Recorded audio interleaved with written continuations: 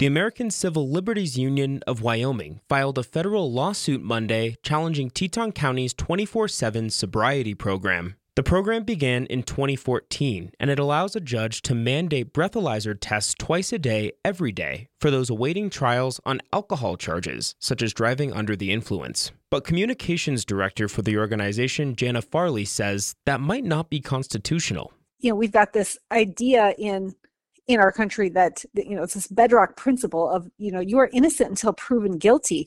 But this program is a gross overreach of government power.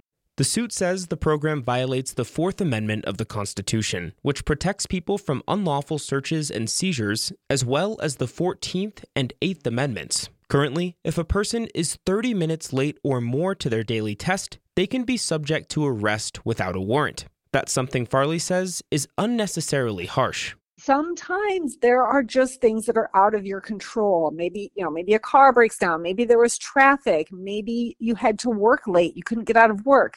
And, arresting someone for being late does nothing to improve public safety. It's just simply an incredibly punitive pretrial release condition, especially for these first-time suspected offenders.